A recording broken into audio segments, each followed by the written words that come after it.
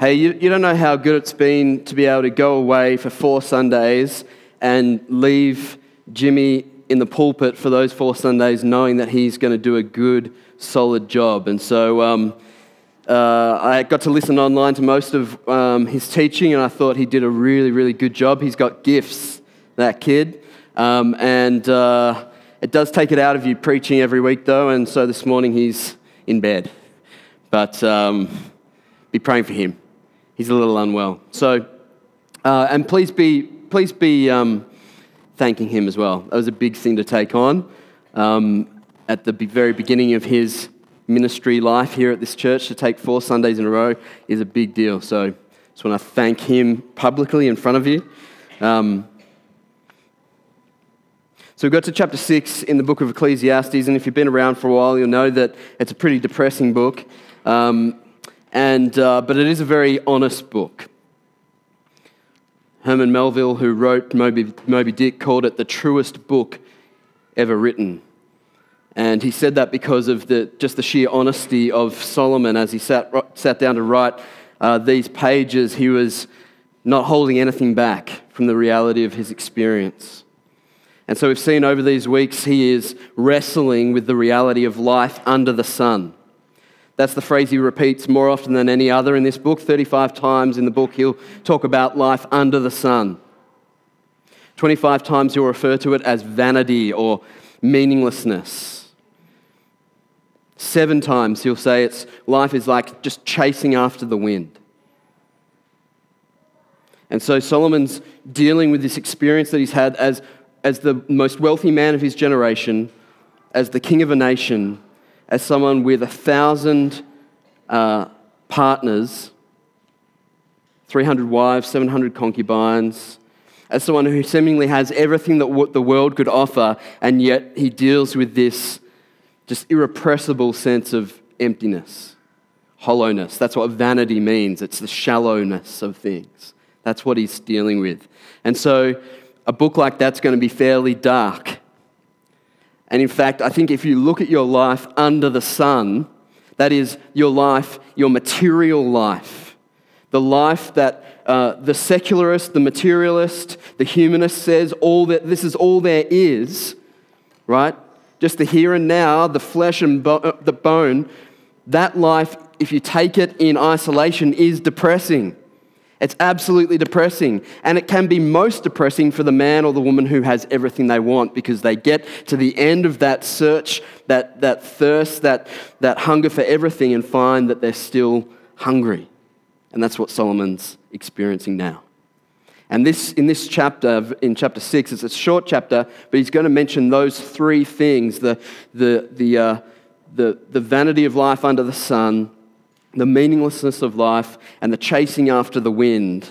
He's going to mention that all 3 of those things in this one chapter. It's pretty bleak. It's pretty bleak. But the great thing about Ecclesiastes, and hopefully you've picked up on this so far, is that Ecclesiastes isn't the whole story. It's one book out of 66 books in the Bible, and it's only one story from one man's perspective who is coming to terms with life under the sun. The great hope that we have as Christians, the great hope that we have in the gospel, and we'll get to this, is that there is reality beyond the sun. Amen? There is reality beyond the sun. There is reality beyond this flesh and blood life. That's where our hope lies. And it's actually that reality beyond the sun that gives meaning to this life, so that we can be hopeful about a life that's to come, and we can enjoy the good gifts that God gives us in this life in their right place. We'll get to all of that in a minute, but I want to start by telling you a little story. And I think it relates to Solomon's experience, because Solomon is a man who was raised by his father David to be a God-fearing Hebrew man. He was a man who knew God. He was a man who knew God's word. He was a man who worshipped God. And yet you can see through the trajectory of his life, you read in the book of 1 Kings, that things don't go so well in the end for Solomon. That because of these riches, because of these women, because of these things that he has, he is led further and further away from God to the point of this kind of despair. And my kind of testimony is a little similar to that. I'll tell you a little bit about me. I grew up in the home of this man over here, David Smith, and grew up with an older brother, a younger brother, and a younger sister. Our younger sister was adopted from South Korea when she was 5 months old. A few months later, my mum died of cancer, and so we had 3 young boys and an infant under the one roof with Dad, and that was life growing up. The great thing about life growing up in our house was that we had a godly man who was leading us, and we had a good church to be a part of. And so we were plugged into that community, and we were well cared for and loved by them. What I experienced, though, was a real love for the church minus any love for Jesus. It's kind of normally the other way around, right? People who are okay with Jesus, he seems to be a good guy. The church they're a bunch of jerks. But for me, growing up, my church was great. There was a big youth group. There was lots of people there who thought I was cool, and so I could walk in and high-five everyone, and I knew all of the ins and outs of how to be in church and have everyone think that you're a good person. And so I did that thing for a while up until I finished high school. And then when I finished high school, I didn't know what I wanted to do. I had the privilege of going to a very good school, Kerry Grammar in Kew, that set me up in every way for a successful life. University first, like everyone else at school, and then on to make lots of money. And I got to the end of my high school career not knowing what I wanted to do. I did know that I didn't want to go to university and then defer university and try a different course and then defer that and try like all my friends did, right? And so I decided I was just going to leave university off and travel. And so I decided that the best way to travel if you don't have any money is to get someone else to pay for you to travel. And I got that to happen by going to the US and working in the US. And so I decided to go and be a counselor at a camp counselor at a camp in Pennsylvania. It's north of Pittsburgh was the place where I was working. And I was about to say ministering, but I didn't know that they had a ministry because I thought I was going to work for the Salvation Army, which I was, but I didn't know that they were Christians. I didn't know that they were a church denomination. I just thought they shook tins, right, and collected money at the footy. And so it turned out when I got there, I found out they were Christians, and they found out that I wasn't.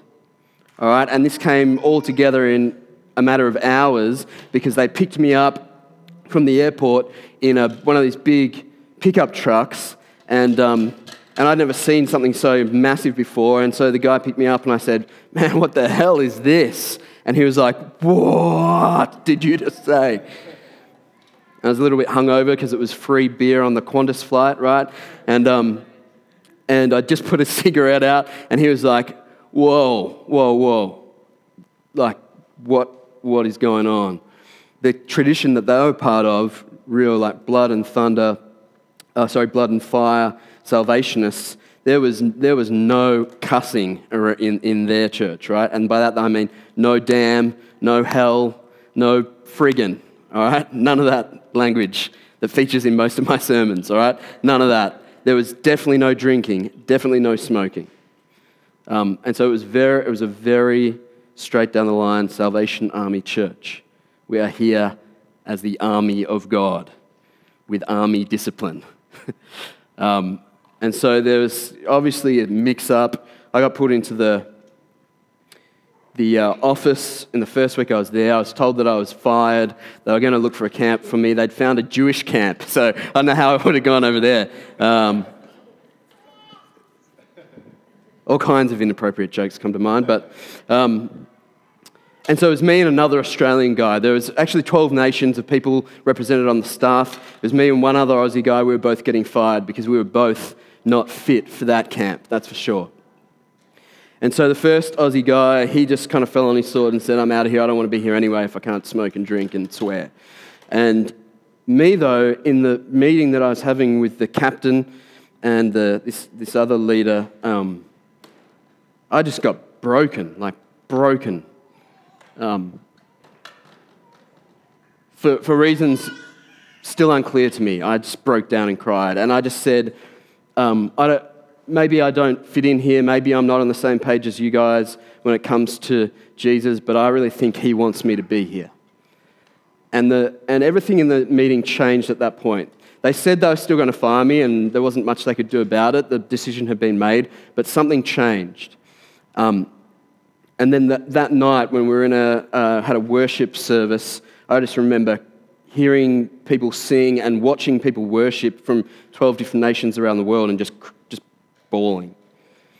And that evening, they reinstated me on the staff and just said, well, they didn't reinstate me. They said, we'll give you a probation. See how you go. And from that point, for the next 2 weeks, I got slammed. I don't know if you've ever read the book of Job, but it was a little bit like that without the boils. All right, it was bad. So one of my best friends at the time was my grandfather. He was an amazing man. And that day after that happened, he died. I got the call from Dad, Granddad's dead, and I was like, I just got here, but I need to go home, but I just got here.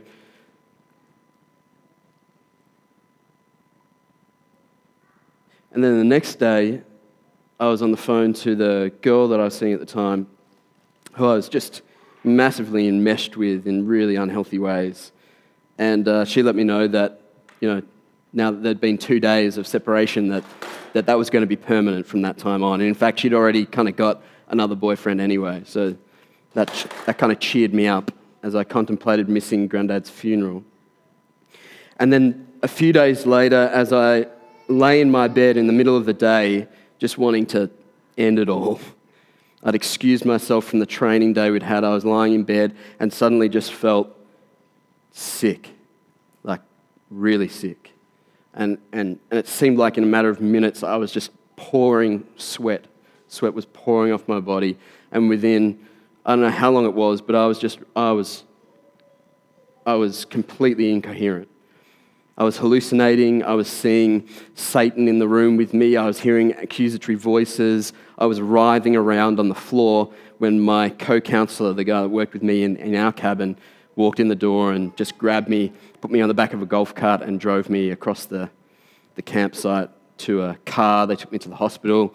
They didn't know what was going on. They said I was within a degree or two of dying, temperature-wise, and for the next 48 hours, they just conducted every kind of test on me, including x-rays for some reason. I'm not sure why that was. It was a little country hospital.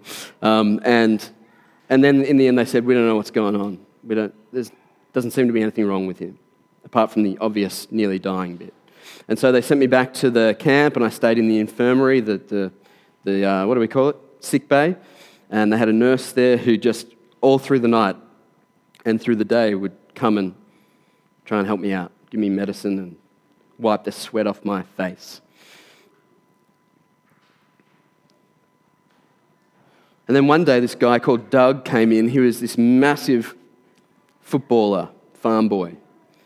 And he was this kind of walking contradiction because he just looked enormous, right? Like some of these Samoan guys that we have at our church, they're pretty small compared to this guy, right? And so he came in just like a bull, and he just knelt down next to me, and I'd seen him worshipping on that night where I was bawling, and I saw him in tears as well, on his knees, up the front of the church, just like besotted with God, absolutely overwhelmed and in awe of God, this massive, big, hulking guy. And he just came in and sat down next to me and said, I'm going to pray. And he put his hands on me and prayed, and I was healed. I don't know what else to say apart from the fact that I was healed. And I got up and walked out that day, and we got back to work. And by this stage, I'd been kind of chastened enough that I was ready to start doing what they wanted me to do at this place. Something was going on here that I needed to be a part of. For the next month, we had 4 separate groups of kids come in from inner city Pittsburgh. It is one of the worst places to live on earth. Most of them lived literally in cardboard boxes. I mean, it was real poverty stuff. The most likely cause of death for anyone 18 to 30 is homicide. None of them had dads. All of their mums were on drugs. Most of them were on drugs. They all had knives. Some of them had guns. And these were 11 and 12-year-olds. Most of them were sexually active. Some had been sexually abused. So we had all of these black kids come in from the ghettos. And 4 different groups of kids, all of them just hardened by life. You can imagine, just hard kids.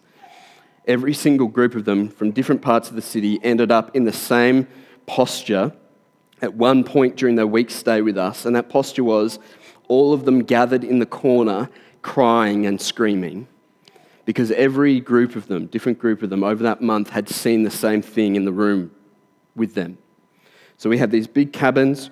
We were in the middle, the counsellors, the staff, 2 separate wings of guys, 11 and 12-year-old guys, and all of them throughout their stay said they'd seen the same thing, these shadowy figures in the room with them, hearing noises, weird stuff going on. It was freaking them out, and it was freaking me out. There was stuff turning on that wasn't plugged in. One kid's bag caught on fire, except it wasn't burning. It was like Moses and the bush. Just weird stuff was happening, weird things. So I would just lie in bed at night with my Bible open. I had this Bible that I was given when I was 13 when I was confirmed. I don't know what I was confirming, but I hadn't opened it since, and I put it on the side of my bed and just sort of wanted it to go out and get the things that were there, right? Like, do the Bible do something? I didn't have any onions garlic. And so that went on for a month, and there was a basement under our cabin, and there were people through the night down there just praying about this thing that was going on. And there was fresh groups of kids seeing this stuff and freaking out, and I was just completely freaked out. The guy who was with me was a hardcore salvationist. He just couldn't care less. Right? He slept so well, he would just talk to Satan and tell him to go to hell.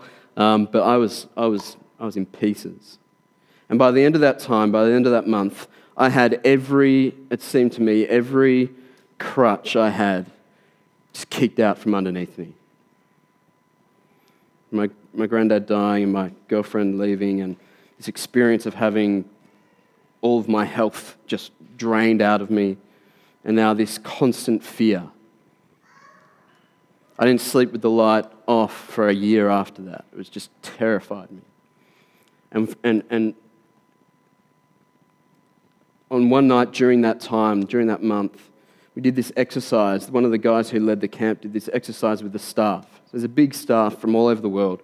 And he got us all to line up. Imagine if we all lined up here at the end of the building.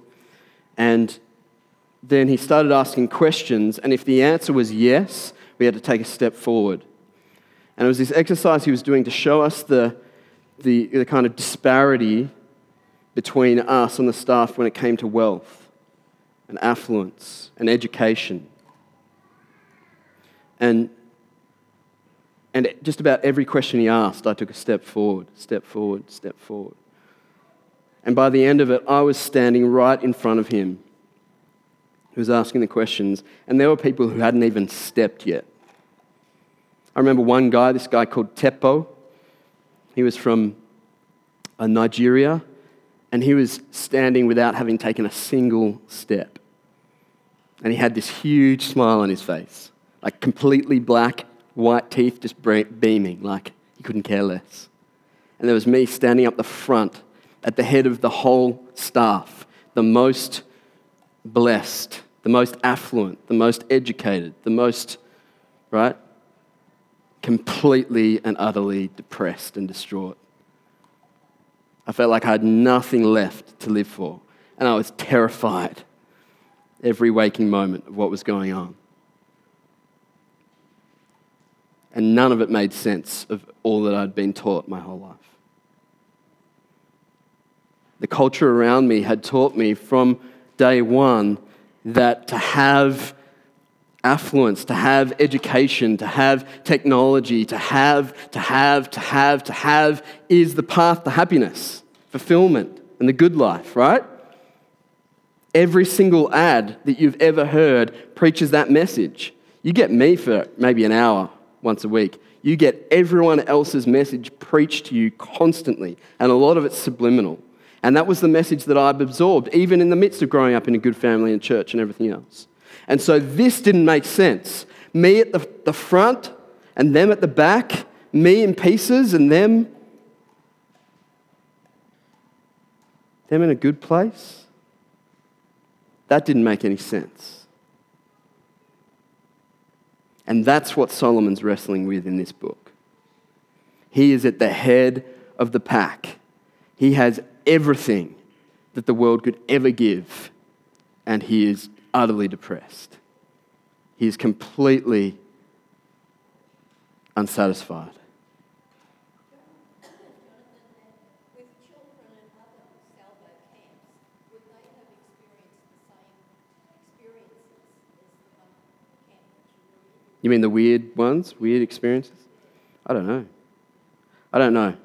I still don't know exactly what was going on there. I do know that we had these kids coming out of the ghettos and getting saved. And whenever you've got that going on, Satan is at work, all right? We've got that going on to an extent here. Satan's at work, all right? So I think it was just peaking in that situation. And I think God, just like he did with Job and Satan, using Satan to bring Job to him, that's what he was doing with me. Satan was on the leash. And he was achieving God's purposes because I came to finally surrender everything I had left to Jesus. But I'll never forget that experience of being there, and as far as the world knew, I was at the top, and yet I felt completely at the bottom. And so Solomon's wrestling with this, and he's wrestling with it through this chapter. I just want us to look at 3 things as we go through this passage, through this chapter this morning. So grab a Bible if you don't have one already. If you don't own a Bible, take that one with you. That's our gift to you.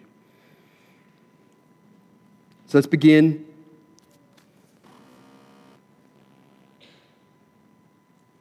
At verse 1. Verse 1 and 2, he says, "There is an evil that I have seen under the sun." Mark that, under the sun.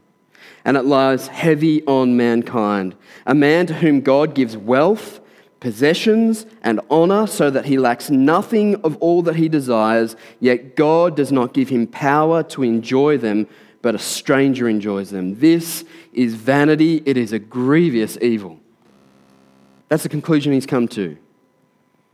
Even when God gives you everything, like he has in his case, Solomon knows God's given him everything. Remember, God came to Solomon and said, "What do you want?" Solomon said, "Wisdom." God said, "Good answer. You can have everything else as well."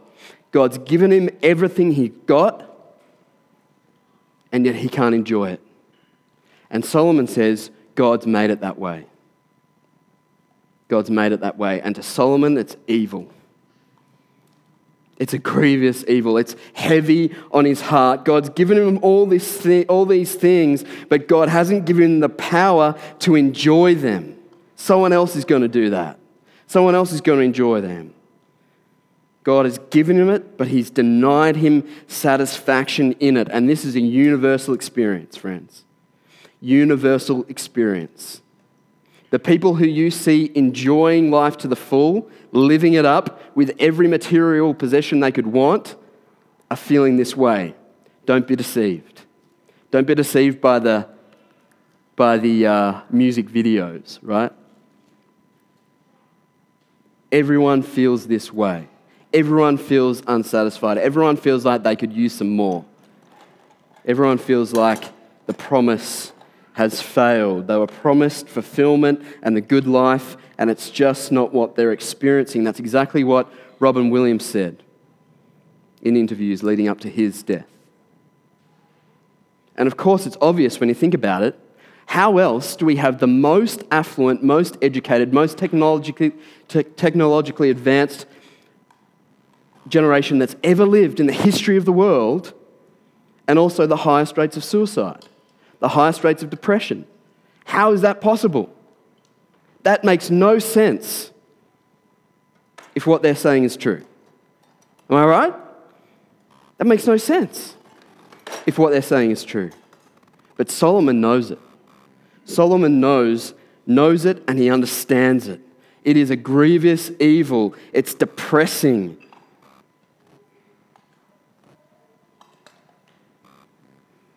And so he's written out this book as sort of a semi-biography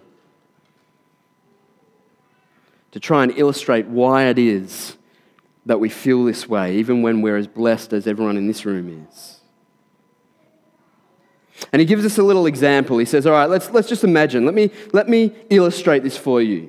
And he imagines an example which to Hebrews would be like the ultimate thing, all right? So he says, verse 3 to 6, if a man fathers 100 children and lives many years, so that the days of his years are many, but his soul is not satisfied with life's good things, and he also has no burial, I say that a stillborn child is better off than he.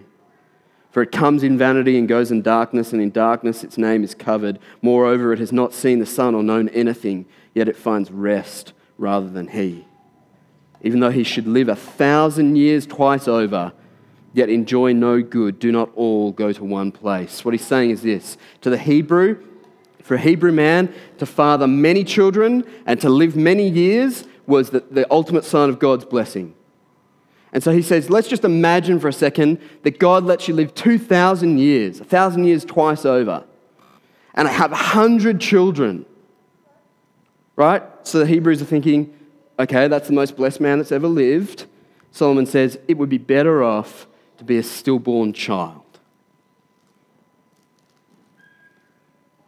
That's a pretty big call. The literal translation is a miscarried child. I don't know if you've experienced miscarriage. I know we have on 2 occasions at least. And it is devastating. It's devastating when a little life doesn't make it to term. It's devastating if you have the Christian view, which is, by the way, absolutely backed up by every scientific test that we have, that is a life. That's a human being. Dead. And yet Solomon has the audacity to say, and the feeling to say, the emotion and the anger to say, you could live 2,000 years with 100 kids and you'd be better off if you never made it out of the womb. Why? Because that little baby doesn't have to go through the pain of getting stuff and not being able to enjoy it. Doesn't go through the pain of having so much promise that doesn't deliver. The pain, the vacuum, the constant vacuum inside of emptiness that nothing seems to be able to fill. It's just better off if you're never born. He says, no matter what, everyone ends up in the grave anyway, so why not skip the depressing part? That's a big call.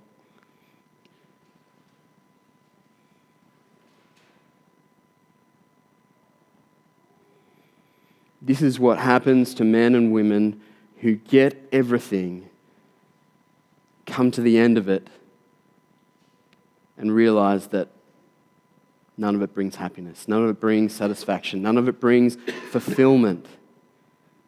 That's why affluent, educated countries have a much higher suicide rate, a much higher rate of depression. That's why. Make you say things like that. You're better off dead. You're better off having never been born.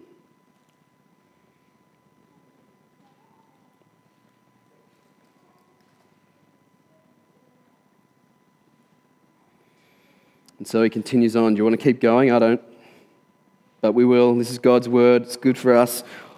Verse 7 to 9. All the toil of man is for his mouth, yet his appetite is not satisfied. It's a beautiful way of putting it.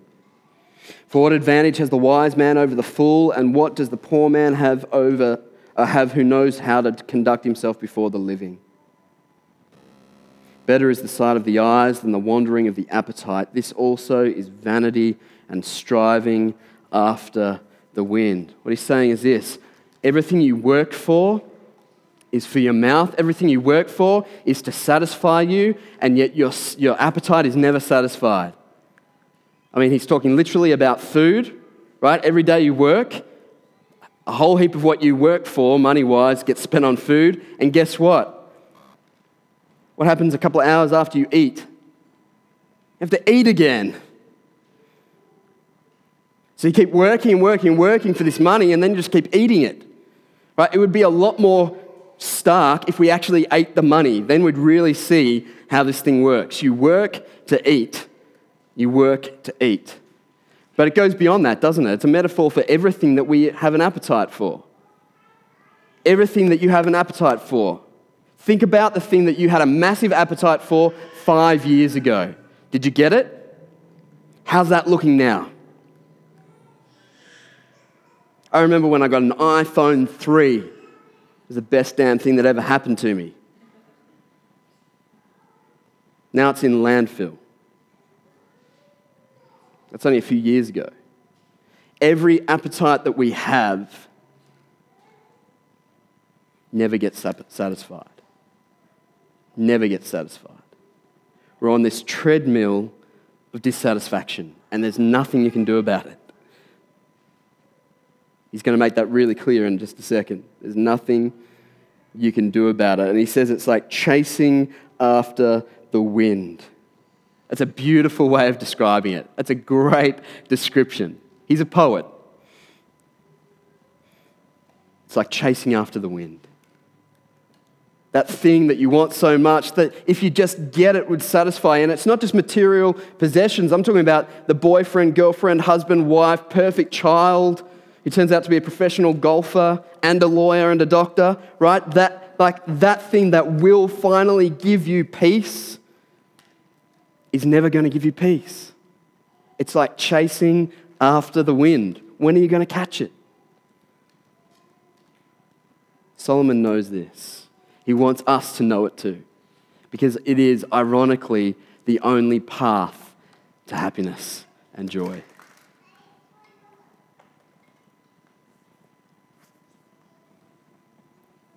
And Solomon's got it right, and we need to know it, that all of this misery and dissatisfaction and dryness, all of it is God's design. This is not Satan. This is God. This is God's design from the beginning. From the moment Adam and Eve eat of the fruit and humanity falls, this is God's design for his creatures. Let's read verse 10 to 12. Whatever has come to be has already been named, and it is known what man is, and that he is not able to dispute with one stronger than he. That's God. The more words, the more vanity. And what is the advantage to man? For who knows what is good for man when he lives the few days of his vain life, which he passes like a shadow? For who can tell man what will be after him under the sun? What he's just said there is that God is sovereign over this process. Everything that has been named, or that will be named, has been named. He said it in another way, that there is nothing new under the sun. God is sovereign. Naming in the Hebrew culture was a demonstration of authority and sovereignty. That's why Adam got to name the animals. And he says, God has named everything. God has set things up this way. God is sovereign over it, and there's nothing man can do about it. He can't dispute with someone stronger than him. The more words you throw at God in argument against this, the more vanity. The more vanity. The more meaningless. You can argue, you can try and get around it, you can try and heap up for yourself as much of this stuff as, like, if I get to $1 million, that'll be it. I don't believe you, God. I think there is a pot of gold at the end of the rainbow. I believe there is satisfaction somewhere under the sun. And God says, nah, there isn't. Solomon says, he's right, there isn't. I've done everything. I've got everything. There's no satisfaction under the sun. God made it that way. God made it that way because he's so, so gracious. He's so gracious. I don't know if you like poetry, but I do, and there's a poem by George Herbert called The Pulley, Pulley. And in that poem, he imagines God creating the universe, and he imagines a glass of blessings, and God pouring them into creation, strength and beauty and awe and love. And then he says, before he got to the end of the glass, God made a stay. He stopped. And God said to himself, if I pour out everything into creation, then they will worship nature, not the God of nature. They'll worship the creation and not the Creator. And that's exactly what God has done. Because He's gracious, He has withheld from us satisfaction in life under the sun. He's withheld it from us. That thing you experience, like every time you have an argument with your spouse and you realize they're not the perfect knight in shining armor that you were promised, that's not a defect, that's a design. Because husbands and wives make great helpers, they make terrible gods. They're not designed to complete you. Jerry Maguire is full of it. They don't complete you, and they never will. 38 years on, right? God has designed it that way. God has made it that way because He loves us and He knows. Solomon says, who knows what's good for man while he lives? Verse 12. Answer, God does. We don't. We're like little kids, right? If you sit my 3-year-old daughter in front of 7 kilograms of lollies, she's going to eat them, all of them. If I'm loving, I'm going to withhold most of that. And it's exactly the same for us. God withholds from us that satisfaction that we so desire. Like everyone, I'm not talking about Christians, everyone on earth so desires to be completed, so desires to be satisfied, so much so that we've built up massive industries to try and make it happen. We promise everything and can never ever deliver on it because God thwarts it every time. God has designed it that way. Are you with me? I mean, is this not the experience of every single person here? Even the richest, even the most educated, even the happiest.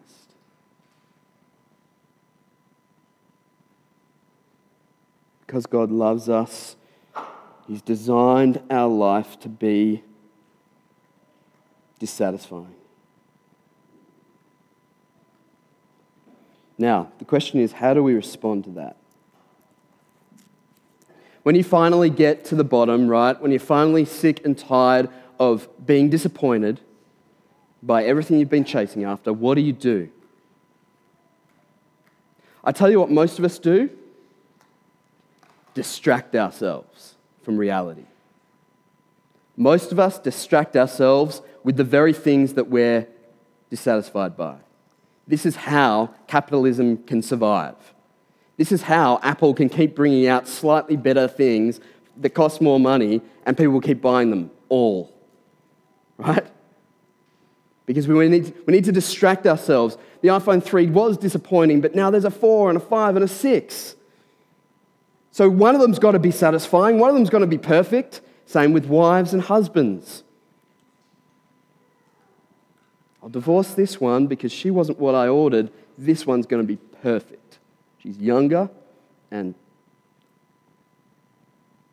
younger. And it never delivers. So we distract ourselves. I'll tell you what it's like. How many people here belong to a gym? Duncan does, all right? Some of you do. You walk into a gym, there's a whole line of treadmills. And every treadmill has a screen. It's either here or here. And you can just distract yourself as much as you like with whatever show you like, This is why the iPod's so popular as well, right? We use these devices to distract us from the sheer monotony of running on the spot and getting nowhere. Because that's what life is like. That's what life is like in our culture. It is monotony, day after day, working, toiling, making money, eating it up. That's what life is. And we wonder why we're depressed. But we distract ourselves enough and we won't realize that we're running on the spot. That's what we do. Distraction. Here's a better idea.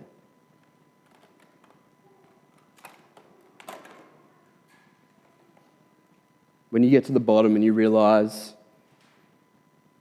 nothing's delivering, and this happens frequently, right? So just grab whatever opportunity comes. When you get really disappointed that something didn't deliver on the promise, then you need to do what a man did in one of Jesus' parables. Do you remember the parable of the two sons? You know, you got the good religious son, and you've got the wayward son, the prodigal son. He lives in a wealthy landowner's estate. He's got everything that he could ever need, but it's not enough. It's not satisfying. And so he asks his dad for his inheritance, which is the same thing as saying, I wish you were dead, give me what you owe me. And his dad gives it to him. And he goes away and he spends it up and lives it up. And he chases the wind. Chases the wind. Parties, girls, whatever he could desire. He had a big wad of cash and he was going to spend it up and live it up, chasing the wind. And then he gets to the end of his money and he finds that he has nothing. And it's not just the money that he doesn't have, it's anything inside. He's tried to wring everything out of life and he has been wrung out by life. And while he's feeding the pigs one day, which would have been the most humiliating thing for a Hebrew man to do, he makes a decision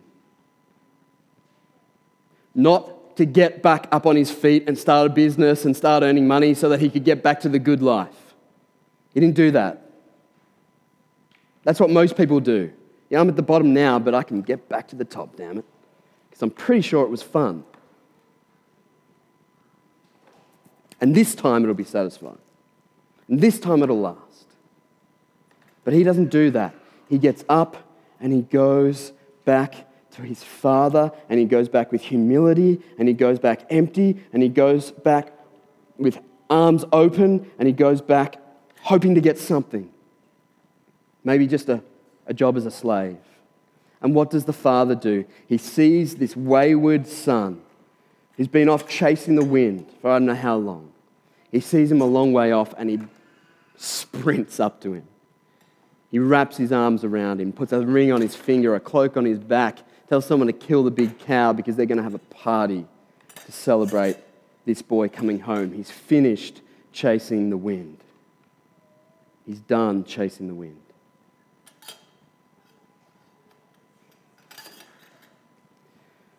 When I was 19, God was gracious enough to me to destroy my life so that I would come back to Him. I had nothing else to go to. And if God is gracious to you, He will give you opportunities through your life, whether big, tragic ones or just day-to-day disappointments, which are opportunities, which is a call to you. A call to you to come to Him. He's the only one who's satisfying. Jesus said, you remember? We looked at this in John. Come to me, all who are thirsty. I'll give you water to drink. And you'll never be thirsty again. I'm springs of living water. I'm the bread of life. I'm the only thing that will satisfy you. I'm the only thing that will give your life meaning. I'm the only thing that will fill that hole.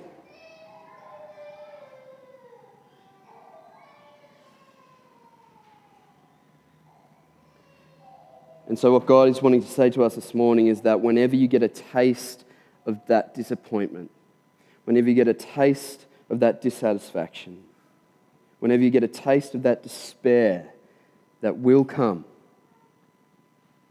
turn back to Him. Turn back to Him and He will come running up the road to greet you.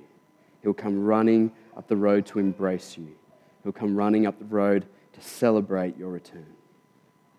And so now as we pray, I just want you to bow your heads, and I want to pray that God would make prodigal sons out of each one of us, because everyone here, to some degree, is off chasing the wind.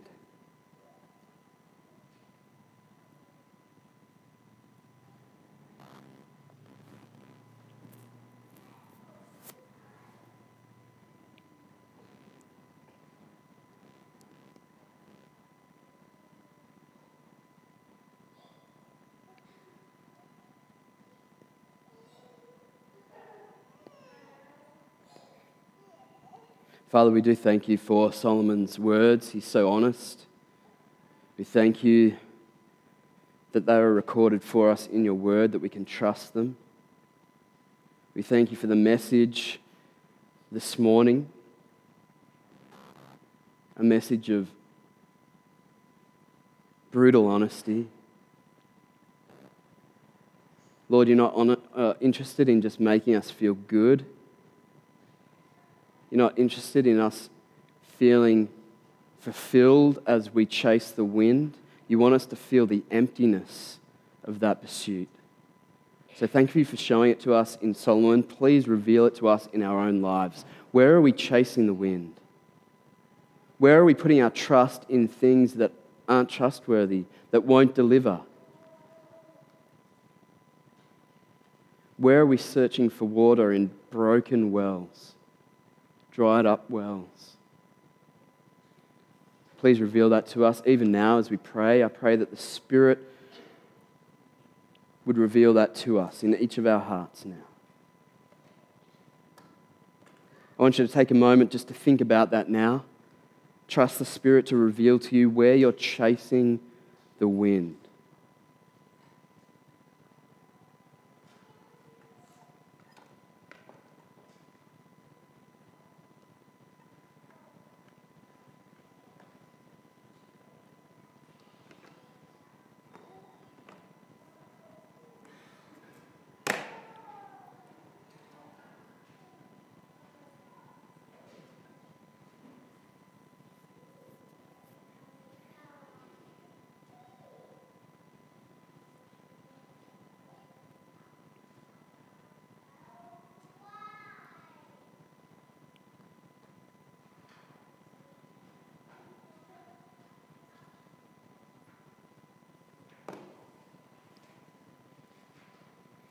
Father, please make us a community here of people with our lives orientated around you. Help us to be God-centered disciples of Jesus.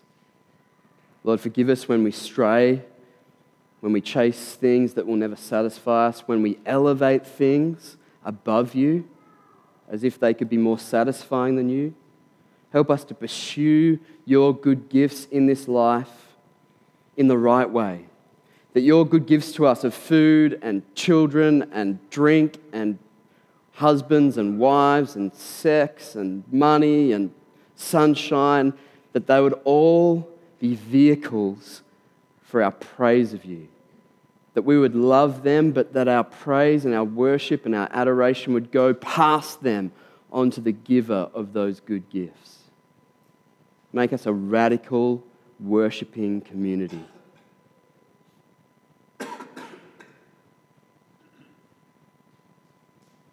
And now as we come to share the Lord's Supper together, Father, I pray that you would bless us, that you would strengthen us as we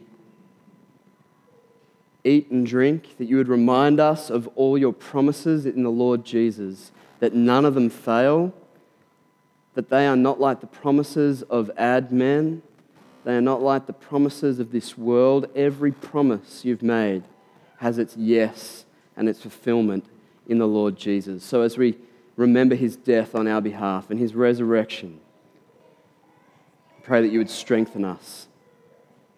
We pray all this in Jesus' good name. Amen.